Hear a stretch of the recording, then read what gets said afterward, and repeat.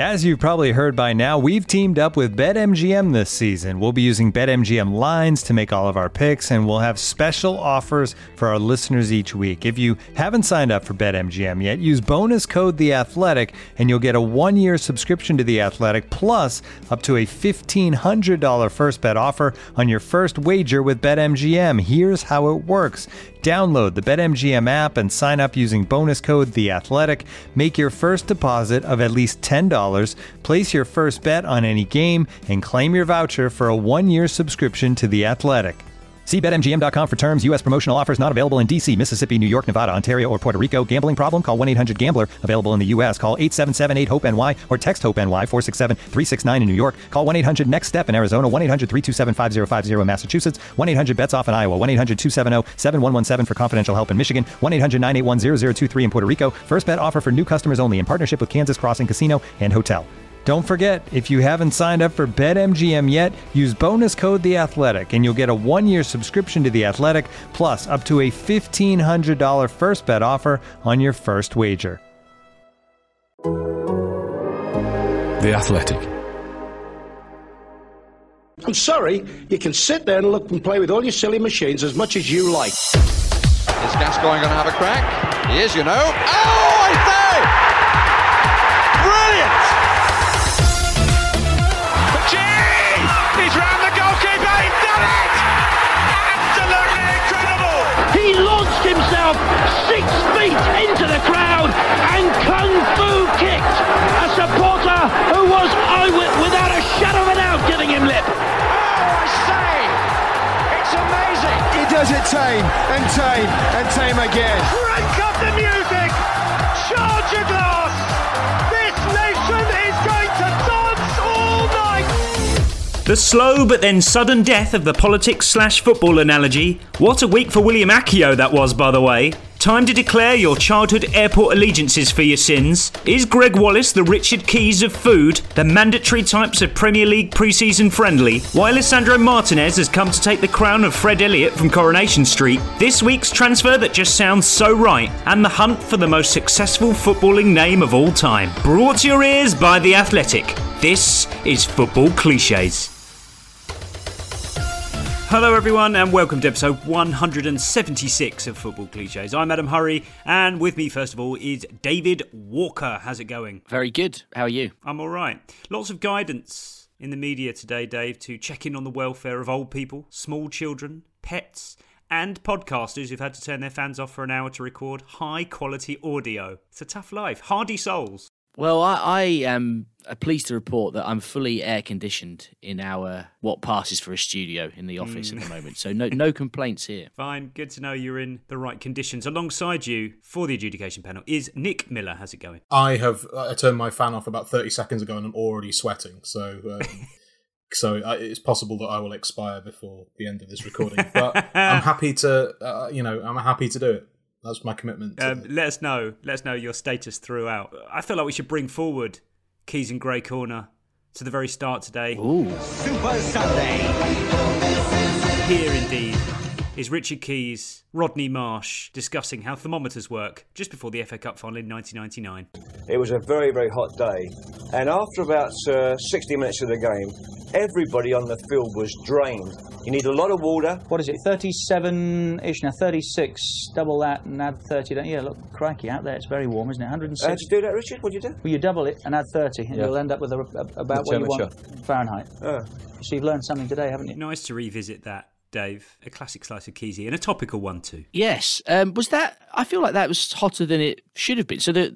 So that's like the same temperature, just about the same temperature as we're getting today, which is apparently the hottest day ever. Or were they taking into account the sort of pitch? Yeah, pitch level. That's level? not real. We're talking like an inch off the ground, but it was 41 degrees before. Why is it hotter at pitch level than normal level? Because it's the surface of the grass rather than the air radiating. Right, yeah. Okay, yeah. Nick, I quite like the old wives' tale / Facebook wisdom of Richard Keys there with the add 13 times it by 2 or whatever it was. That's the sort of logic he'd be firing out left, right and centre. And just running through it in his head out loud. though. Not only out loud but on national television. Kesey also he feels like the absolutely perfect person to say something along the lines of, "Well, it's this temperature in Qatar all the time, and the society doesn't shut down there, does it?" Well, funnily enough, literally moments before we started recording, he tweeted this. What a good job we're not playing a Summer World Cup in England in these ridiculous temperatures. 5 cry-laughing emojis. Oh, it's a good one. It's a good twist on the old format there, isn't it? I promise, listeners, I promise you we didn't set that up. That was all off the cuff. Well, suffice it to say, it is hot. We've got that out of the way. Let's get on with the adjudication panel.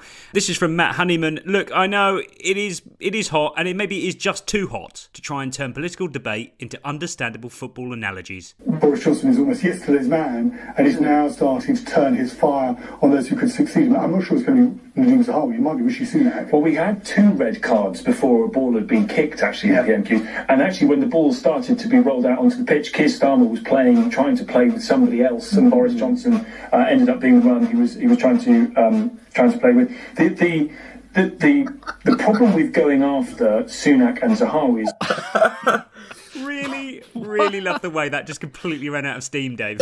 Well, I can't even begin to get my head around what he was trying to... What was the point? I don't get it. Rolling the pitch out onto the ball. Well, obviously, it had to include red cards. So red cards before the game had started. Then he was playing with someone. Then he was playing with someone else. Yeah. Rubbish. This really should be the end of this, Nick. If you don't know anything about football or analogies, don't attempt it. Presumably he's trying to relate to the common man, but just insulting everyone's intelligence that you don't know how like a political debate works, or how these... Or you can just say... They're not in the race anymore. Why do you need something as kind of convoluted as this? What point was he trying to make? I don't know. Was he talking about the race to succeed Boris Johnson? Yeah. And the people that had been eliminated in the first round were red cards. So Zahawi, Sajid Javid, any of those guys, Suella, they've got red cards before a ball's been kicked. But that doesn't even work because the race had started, so presumably balls were being kicked. They just got sent off early doors in the first 5 minutes. It's just atrocious. The whole thing's an absolute shambles. And what's Keir Starmer got to do with it? It's true. It's true. The whole thing's a mess. Don't want to hear any more for a long, long time. Next up, for those who enjoyed Jonathan Pearce semi-seriously taking offence at Rachel Brown-Finnis suggesting that the 63rd minute was too early to declare a player of the match at the Euros, here she is with the BBC's Mark Scott during Portugal versus the Netherlands last week. Jessica Silva's been outstanding, the outstanding player for me. If we're to do an early player of the match, then she'd be getting my early... She'd be a candidate, would she? Be a candidate, yeah. 73 minutes gone, that too early, or are we all right? We love you, JP. God, the banter that goes on in BBC commentary circles. Dave, this is great, but I mean, I'm hoping in my heart of hearts that JP is sat there enjoying it. Presumably this is going to be a running theme. I eagerly await Jonathan's next game in this tournament. How early is he going to go? Will he do it in the first half? I mean, it remains our responsibility, Nick, to take the cold hard facts under our microscope here. Is the 73rd minute too early to declare a player of the match? No, that's fine, isn't it? Really? No, I think that's fine. That's about... What time was it last week? It was 63rd last week. To be absolutely clear here, we're not talking about the time in a match where you're deciding who it is. You're talking about when it's acceptable to discuss who it might be. Yeah. Now, 63rd too early. 73rd, I think you're okay, because that 73rd is when you can start talking about where someone has had a good afternoon, or they've played well. But I think if you were betting, you can bet on who's going to be man of the match, and you might be, if you're man or woman had a good game by that point, you might start to think, this could be it. It's going to take something big to overturn this performance now. So I get, you can start having the conversation. I think I would just eke it up to 75. I think that's a clean place to put it. And also I think it's context specific. If a game is petering out, then it does lend itself to sort of bigger picture chat like that. So you do have to account for context, but I think 75 minute is the hard ceiling, or the floor for me. But yeah, the BBC are getting there. Let's put it that way. What a couple of weeks, Nick Miller, it's been for William Akio. Let's refresh your memory about how he shot to fame. Did Akio clear that off the line himself? What in the world? Yes, that's William Akio shooting to the world's attention, 2 weekends ago, I believe. And it quickly emerged, Nick, that he had a YouTube channel. So we were all feverishly awaiting his polished explanation for what happened in that sensational goal line situation. He did indeed take to his popular YouTube channel to explain it. And for all the very silly people tweeting about match fixing, seriously or otherwise, there turns out there was just a very, very logical footballing explanation, perhaps the most logical football explanation of all. The ball hit the left side of my toe, and it literally just went straight out, and I was just gonna smash into the side netting. And it was very, very embarrassing. I mean, there's not much I can do about it now. Just gotta laugh about it, and it is what it is. But it is what it is. It's football. It sucks sometimes. But at the end of the day, I don't care. People are going to say what they're going to say. And it is what it is, man. It was a horrible miss. And absolutely rinsing me for it. And it is what it is. That's what social media does. I just gotta laugh about it, man. It is what it is. It's a bad miss. It's a horrible mistake. Thanks again for showing me love. And it is what it is. I'm going to see you guys next video. Peace. That's it. I've now decided that it is what it is now covers every possible footballing eventuality, Nick. I'm happy with it. I think this fits perfectly. It is indeed what it is. I think this is probably the most it is what it is thing football has ever seen. Which he emphasised by saying it is what it is. I think I counted 5 times there. Okay, I'm glad you counted. Yeah, thanks. Including... And then in another accent, just to be sure.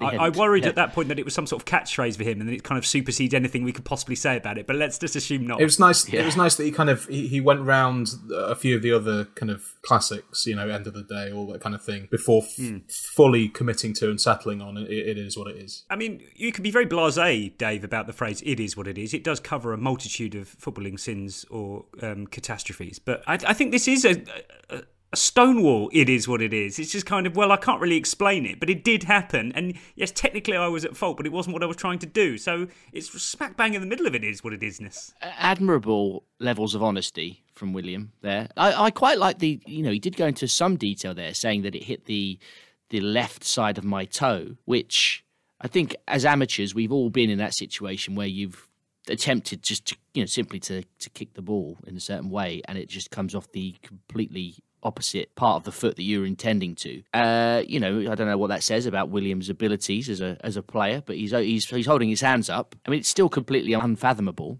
Yeah, what was he trying to do?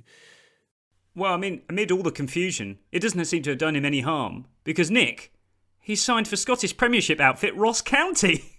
Really? Wow. Yes. He's become their 10th summer signing. He's joined on a 3-year deal from Canadian Premier League side Valor FC. Now, I mean, presumably this would have been a deal that was kind of in place for before this, presumably. But there must have been a conversation where they go, really?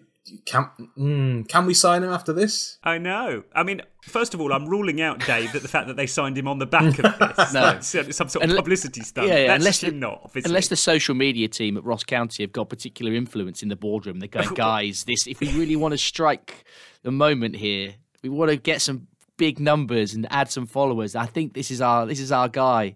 Absolutely. We can do the whole announcement on the ball rolling over the line and the whole thing. But I think I'm with you, Nick. Though I'm with you, Nick. Like, surely whoever's put this deal in place, agent, director of football, whatever, manager, they must have gone, oh God, really? We're going to sign that guy, the 1 yard out guy. The 1 yard out guy. Not even 1 yard. Well, Ross County, of course, issued the obligatory club statement, Nick, when they signed Akio, and full of all the useful information.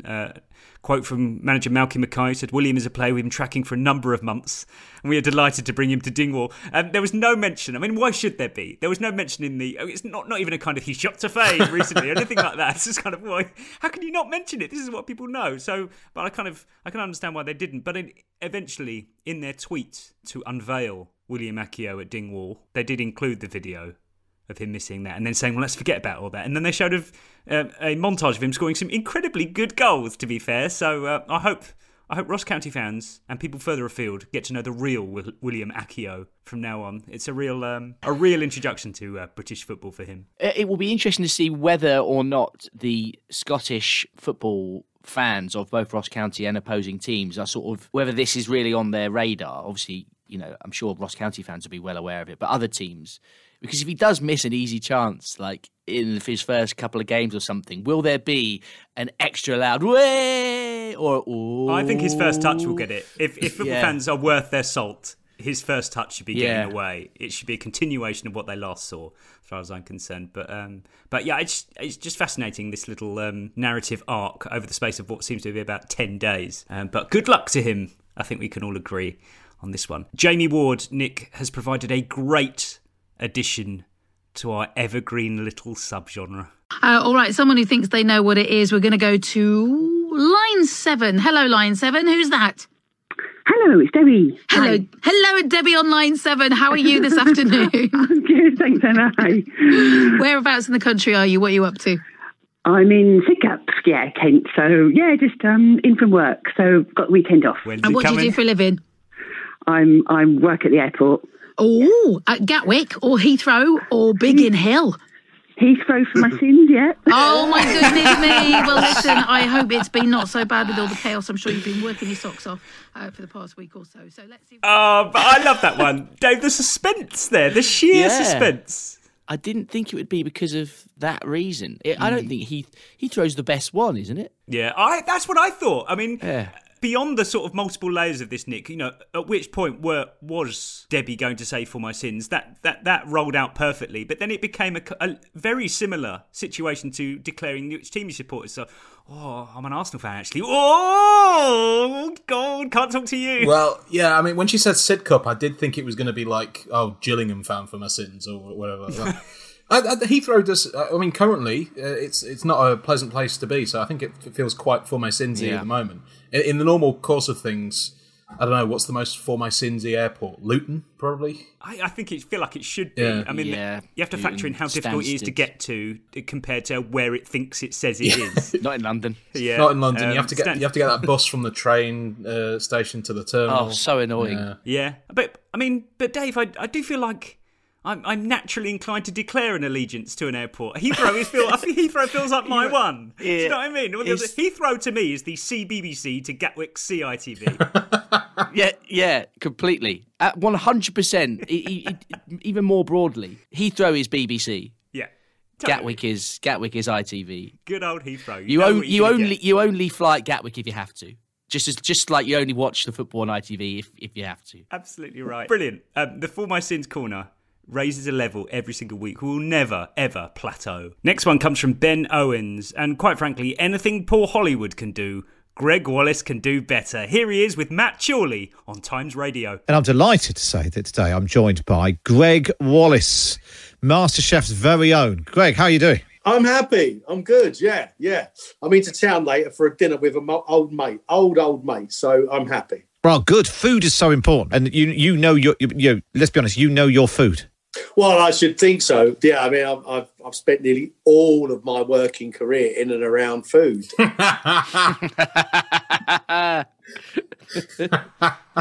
First of all, before we get to the real meat and potatoes of this, that was such a Greg Wallace-y introduction. I feel like he's had to do that intro about 1,000 times, Dave. He's had to talk about everything he's ever done for the last 25 years, just in case people don't know. Yeah. 100%, yeah. And it's like you say, you made the comparison to Paul Hollywood. It's like I actually wouldn't be surprised if one day I found out that it was all a big swizz and that they'd actually never been chefs or owned a restaurant or anything, because they're just so convincing at what they do. But they have got you can't really imagine them, over the stove or that's right, pulling the bread out the oven, can you? Really? Yeah, absolutely. There's halfway through that introduction, Nick, where he said I was completely unsolicited. He offered the information that he was out for lunch with a mate at some point. It got me thinking: is Greg Wallace the Richard Keys of food? Ticks a lot of boxes. Does he have the kind of he doesn't really seem to have the same level of bitterness at a previous career that's been wronged. I don't know. Has he? Maybe. Maybe I'm not familiar enough with his oeuvre. I mean, this is an inelegant comparison, to say the least. But is it not that Hollywood is Keysy and Greg Wallace is Andy Gray. Maybe a little. I don't know. Yeah, maybe that is the dynamic, Dave. Anyway, but absolutely lovely attempt in and around him from Greg Wallace there. Absolutely lovely. Right, pre-season friendly season right now. We're smack bang in the middle of pre-season friendliness, and it got me thinking, Nick, about the fundamental core types of pre-season friendly for Premier League clubs. I'll kick you off with Big Six club versus dutifully cobbled together domestic league all-stars 11. Where do these teams come from? Are they sort of coerced into doing it? So, come on, we need a team. Yeah, I don't know. They're just kind of players that are hanging around not doing anything else, just kind of thrown together to help Arsenal or whoever tune up. No one ever audits these all-star 11s, Dave. No one ever sort of checks whether to see these are the cream of the crop in Thailand or the MLS or whatever. What is the thinking behind it? Is it because they think that a random team on their own, like Incheon or whoever playing Tottenham, they're not good enough to provide Tottenham a stern enough test, or are they trying to pull in they're trying to make an event out of it for the Korean fans? It's got to be the latter, to just spread the interest out. I mean, if anything, Incheon would probably be better than a cobbled together 11. This is the Team GB phenomenon again. They're not going to have any training time. So yeah, it's got to be kind of ironing out any possible kind of allegiance issues. Just saying, well, we've picked the best of the league, so there's a lot of showcasing the talent, of course. Let's not forget that. But I quite like it. I think it's a nicely poised format. Kind of ticks a lot of boxes. Dave, next up, mid-table Premier League club versus mid-table Premier League club in Melbourne. Just anywhere. Very far away. Yeah, I'm always distinctly uncomfortable with this. It really angers me that teams from the same division play in pre-season. Watford had it's since been cancelled actually for I don't know why, but it was hastily cancelled. But we announced that we were going to play Millwall in a pre-season friendly. Where? It's just at Millwall. Oh, nowhere exotic then. No. But still, it's just why are you doing that? Like, I don't understand the benefit of it at all, and it's just it sort of spoils it. I don't like it. But this kind of very familiar sight of watching two unremarkable Premier League teams going at it on a very dodgy surface somewhere in a domed stadium in the Far East, Nick, reminded me, whatever happened to the FA Barclays Asia Trophy? It sort of quietly died a death. 2003, 2005, 2007, 2009... 2011, 2013, 2015, 2017, 2019, vanished without a trace. Must be a COVID thing. Yeah, but I mean, surely such an institution should have been revived by now. You know, picking out a series of crucially non-football stadiums that they have to play all these games in. It's a key part of the pre-season ritual. Who are your four ultimate pure Premier League Asia Trophy contesting teams? I think there's always this kind of a big-ish name, but not like Newcastle. Yeah, well, maybe Newcastle or Tottenham or something like that. I'd say the biggest you can get now, given that all the big clubs are going on their big tours, already sort of sanctioned, strictly controlled tours elsewhere. You're looking for teams who are knocking on the door of the big six. So Everton, historically, Wolves. yeah. So they're your big guns. Villa, I think. Villa are pure Asia Trophy. Very much in there. You can't have any newly promoted teams, I don't think, because they're not proper Premier League enough to qualify, even if they've been yo-yoing. So you need two teams that are sort of lower reaches. I don't really picture them specifically, but Southampton feel right for that kind of thing. All right. When I think they've oddly never competed in the Premier League Asia Trophy, but yet they feel so right. I agree with this. Maybe modern Southampton. West Ham, Palace. West Ham have played. West Ham finished third in 2009 behind Spurs and Hull City, which is very Premier League Asia Trophy, isn't it? Yeah, it all feels right. Every single one of them. Liverpool, Leicester, Crystal Palace, Arsenal, Everton, Stoke. It's all great. Yeah, bring it back at the earliest possible opportunity. Next up, Nick, in our list of fundamental pre-season friendly types, a 14-0 romp at an Austrian training camp versus 6th-tier amateurs. Yep. Yeah. But barely even a game. Barely even a game, but the pictures are absolutely delightful.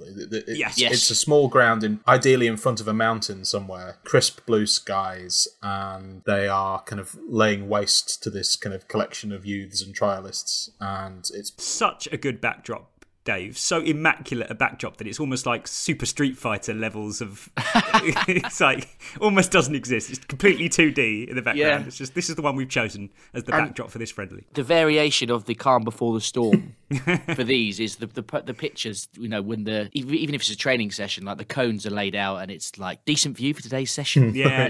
It's a classic. Today's office. Yeah. The worst possible discourse. Yeah.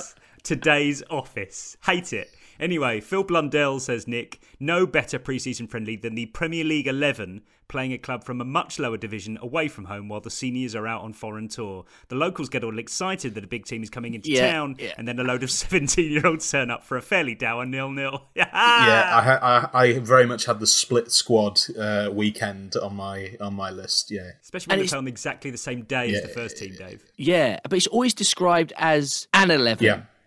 Or a Manchester United 11 played at Salford City or wherever. Do you think they're kind of legally obliged to kind of describe it as that? Is it like an advertising standards agency probably. thing? I think so. I think you have to set the expectations of the paying punters. It's like at a festival when in brackets they write underneath DJ sets. I was going to go tribute band, but DJ set's much better. Yeah. Oh, it's perfect. It really is perfect. Emma Levin writes in, David says, we poached a promising academy player from this lower league side a couple of years ago and agreed to play them in a friendly as part of the deal, friendly. That seems like one of the most inconvenient ones. The kind of, we did say we'd meet up, didn't we? I can't get out of it. Yeah, should we go for that pint? It's. I think a key detail is that it will have been postponed at least once at the time before they have to say, we probably should do this, shouldn't we? So eventually we'll get around to it. It's in the contract. Got to do it. None of these round table discussions from our listeners will be complete without a contribution from Jack Pearce, of course, and he says the weekend before league season kicks off, home fixture against a decent mid-ranking European side. Think Leicester versus Villarreal, Fulham versus Wolfsburg. One notable debut and a last goal scored by a youngster nobody's heard of or someone back from a forgettable loan spell last year. Nick, this is very kind of almost like a pre-tournament send-off. Yeah. It's like their last sort of showcase before the season starts of their new kit and their new players in front of a home crowd. Yeah, very much so. It's like, we've been dicking around with these kind of split squad games and the game against the Austrian amateurs in the picturesque background, but now we're playing a proper team. Now this is a proper tune-up. It's stepping up our preparation. Exactly. Yes. Very much good. So. And it's quite a versatile fixture, Nick, because you could use it as a testimonial. I mean, I keep hearing about players qualifying for testimonials, but I don't see any happening. Where are they? Where are these testimonials? They must be backed up now. There must be shitloads of testimonials ready to come out at some point anyway. But also, crucially, Nick, I feel like this is the only pre-season friendly for a Premier League club that it's acceptable to play at home. Yeah, 100%. You can't play a kind of lesser team at home. That's poor form. So it has to be someone of a kind of equivalent or greater value, because otherwise it just looks undignified. Completely agree. You do have one other little one to chuck into the mix, which is probably an increasing thing. Certainly, we've experienced it at Watford, is playing a game against if you have a feeder club, sister club, other club in your sort of network. There are quite a few of those clubs now. I think Sheffield United have had a few different ones over the years, and I don't know whether Man City ever play. They must have played like New York City FC or something at some point, haven't they? Or Melbourne in Australia or something. Easy to set up. Easy. Yeah. Exactly. Yeah. It's like your mate's Sunday league team. Just send an email. Do you want a friendly this week? Yeah, easy. Yeah. Simple one. After Manchester United gave Liverpool a pasting the other night, Nick, I recall Grace Robertson tweeting that why do these clubs never learn? Never play your big rivals in a pre-season friendly. It's just it's nonsense, isn't it? Why do you hate do it so much? There's nothing to be gained, is there? North London derby in pre-season in Bangkok. Like, if this would definitely be on my Mesut Haaland list. It would be in my top 3 irritations of football. You've got about 8 things. I hate it. It's the same thing of like first time I was involved in a wedding. As like a best man or a groomsman or whatever, I went to the rehearsal the night before. I couldn't believe what I was seeing. You're doing the vows already. You can't do the vows before you do the vows. But just at a lower tempo. Yeah, exactly. Yeah. Not many people there. Just tie sort of undone. Wearing trainers this time. Yeah. It's amazing how demonstrative you have to be that it's a rehearsal. I've never been to one, but I am equally stunned as you that they exist, despite you already having seen it in action. But Nick, it did get me thinking about, because instantly after this thrashing for Liverpool, there was lots of chat on social media sort of playing it down, as you kind of should, as you should for friendlies. But it's nice to see the energy that goes into playing these results down. So I thought, what's the hierarchy of reasons for losing a pre-season friendly that to some people might matter more than it should? I feel like the first one, the top of the tree, and this is the one that was widely kind of cited, which was the opponents being a week ahead in their pre-season preparation. That is the ultimate. Because in my head, that means that's it. Fucking, they couldn't run. They could barely even walk, and the other lot were sprinting around. Yeah, fine. That week becomes the equivalent to a year or something like that. It's not so much of a factor this time, but you also got players not back from tournament X or whatever, had to play firmly in at number 2 for me. Yeah, that's an absolutely huge one. Still some players yet to return. Yeah. This could be an entirely different side come August 6th or whatever. Then, Dave, you have to factor in kind of the training load for these. They've been doing double sessions all week. This was just a game at the end of it. The training is the more important thing. So everyone's been going absolutely mad about the bloody Spurs double sessions, haven't they, in the last week, honestly. I think it's really weird chat that comes out of these things because... And I'm not doubting Harry Kane, for example, when he says that he feels fitter than ever under Antonio Conte, especially after these pre-season preparations. Why? Why weren't you super fit before? Maybe I kind of understand that some managers might prioritise super fitness over other things, Nick. But isn't this an absolute disgrace? Let's take those comments at face value and in good faith. Why weren't you doing it before? Yeah, but maybe it's like he thought, I thought I was fit before, but now I've kind of, been run ragged by General Conte, then I've achieved a higher state of fitness. A very diplomatic repackaging of his comments, yes. Yeah. I mean, it's also very possible it's complete bollocks. I feel like vomiting after a fitness session is like the gold standard of fitness, isn't it? It's like you hear that from like the Olympians, like Steve Redgrave regularly used to pass out and have a fit every time he got off the rowing machine, and it's like if you don't pass out or spontaneously vomit, it's like just a walk in the park. So it's a very macho thing as well, though, isn't it? It's a kind of sign of your masculinity that you've pushed yourself so hard that I can't imagine doing it. No, it's just. Well, come on, lads, keep going. If you don't work hard enough, this won't go in Charlie Eccleshare's long read from pre-season. This episode is supported by Season 3 of FX's Welcome to Wrexham. Celebrity owners Rob McElhenney and Ryan Reynolds' small-town Welsh football club has finally been promoted into League 2 after 15 seasons in the National League. Dedicated staff and supporters celebrate the city's return to glory while bracing for the newfound challenges that come with being in a higher division. Will Wrexham AFC stand up to the challenges and rise again into League 1? FX's Welcome to Wrexham premieres May 2nd on FX. Stream on Hulu. Looking for an assist with your credit card but can't get a hold of anyone? Well, luckily, with 24/7 US-based live customer service from Discover, everyone has the option to talk to a real person anytime, day or night. Yep, you heard it right. You can talk to a real human in customer service anytime. Sounds like a real game changer, if you ask me. Make the right call and get the service you deserve with Discover. Limitations apply. See terms at discover.com/creditcard. This episode is brought to you by Michelob Ultra, the official beer sponsor of the NBA. Want to get closer to the game than ever before?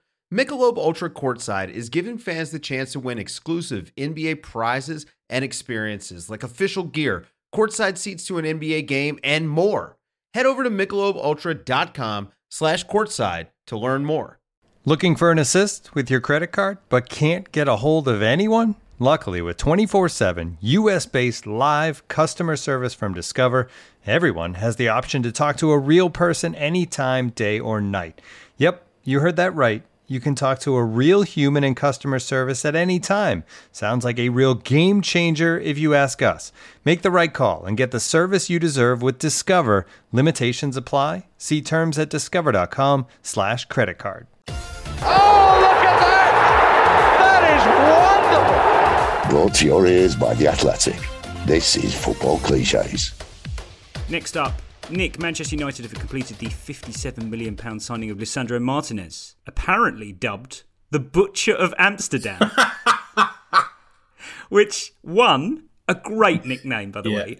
Everything about it is perfect. Got great poise. I mean, it could easily be a book from the 1890s or something like that.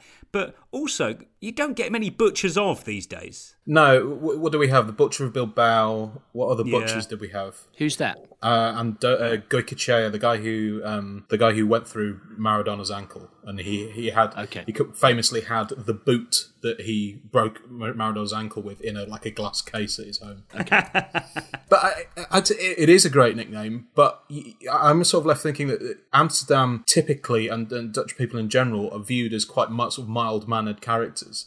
So, to be how high is the bar to be the Butcher of Amsterdam? I know. Is it just a bloke who tackled someone once? He is Argentinian though, isn't he? So I think that might play He's into it. He's 5'9" as well, Dave. So there's obviously inherent angry small man syndrome going on here as well. But put more constructively, he's having to punch above his weight. He's having to be more aggressive than someone taller than would have to be. But is that enough to be a butcher of? Has he? I mean, I think. What? Yeah, exactly. What are your butchering credentials? Well, as the Goycochea example, and Goycochea seems to be the only example of a butcher of that I can find in football. You need to have at least one high-profile example of you butchering somebody. I think it can't just be some undercurrent of microaggressions, can it? It has to be. You have to have actually butchered somebody to be a butcher of. Unless he actually genuinely does have an interest in a small business, a small butcher's in Amsterdam, which seems unlikely. The only other butcher of I can find is Slobodan Milosevic, the butcher of Belgrade. Different thing. Yeah, that's a different thing. Yeah. He certainly let you know he was there, didn't he? But there's nothing on his on Lisandro Martinez's Wikipedia page. Style of play. It says he's a ball-playing centre-back known for his range of passing and composure on the ball, which doesn't sound very butchery to me. He certainly he was playing against Erling Haaland last season, and he out-jumped him for a few aerial duels. So looking forward to seeing if he lives up to that nickname. I feel like that nickname's not going to stick. We don't do butchers here, do we? Well, he can't be the Butcher of Manchester. That's Fred Elliott, isn't it?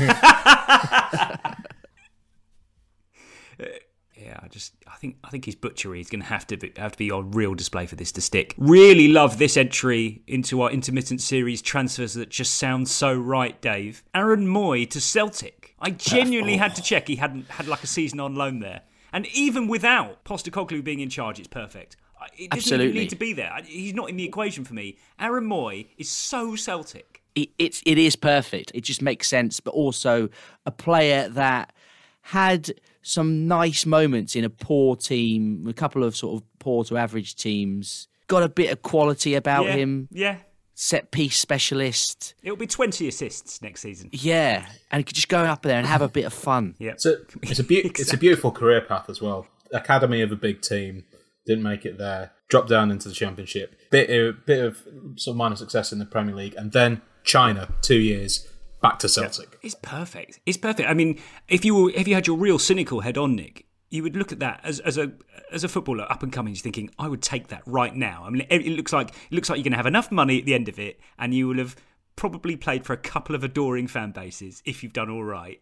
That's kind of what you're after, isn't it, really? So I'm all right with that. I mean, I do wonder, though, if you play Celtic in their genuinely appropriate place in the footballing landscape, I reckon a lot of players will think, do you know what? If I have a season at Celtic at some point, I reckon I'll be either on the way up or on the way down, and I'm happy. I think it's perfect. Well done to Celtic for snapping up their genuine soulmate in a football sense. Curious unveiling scenes from the Eredivisie, though, Dave. PSV have unveiled the English tank, in their words, Jared Branthwaite, on loan from Everton, who comes complete with his own hashtag the Jared way. And his signing graphic contained these bullet points. 195 centimetres, centre-back, left-footed, no nonsense, brave, aggressive, strong, high potential. Really odd. I almost had to check it wasn't one of those weird acrostic poems that you saw in the late sort of 2000s. Yeah. It's not, because it would be one Clunabash. Very strange. I didn't have Jared Branthwaite down as being a tank any more than I had Lisandro Martinez down as being a butcher. What's going on here? And that group of words, it's like they've pulled the the stuff of Football Manager when you can go like highlight the specific attributes relevant to this position. Just very not overhyped, just overpumped transfer unveilings. You don't have to do it, lads. You can just quietly unveil them and say, do you know what? That is such a problem, isn't it, these days? Yeah.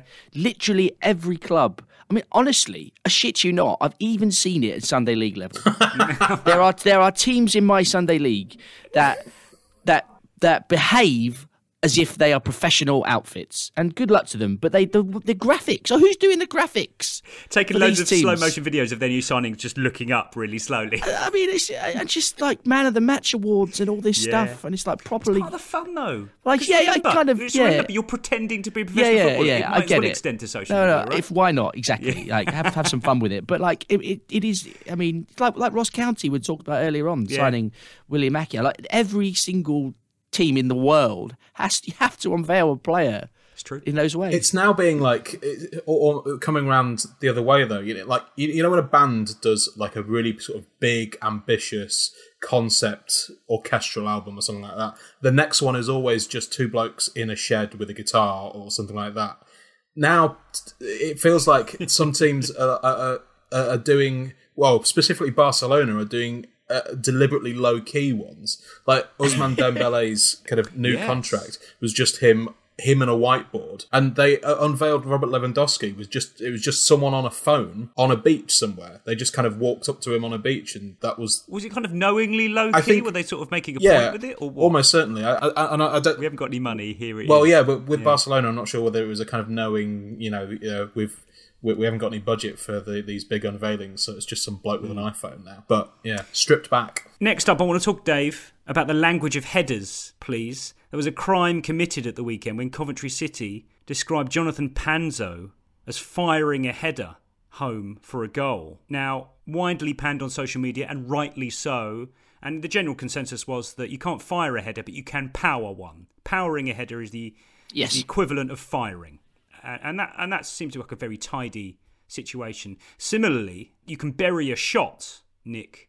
But what would the heading equivalent be of burying? Can you not bury a header? You can bury a header. I'm not sure you can bury a header. I'm not sure. I'm 90% sure. You can thump a header, but that's not really the equivalent of bury, is it? Can you bury? I don't think you can bury a header, but what I would offer you, Nick, is that you can plant a header. Oh, 100%. You can't plant a shot, can you? No, I think planting a header is there's an element of kind of precision to it. It's not a kind of enormous power, but you put it right in the bottom corner or something like that. Yeah, so it's tucked away, isn't it? It's put into a very precise area, and it has to be a low header, I think so. Hence planting. Yeah, definitely.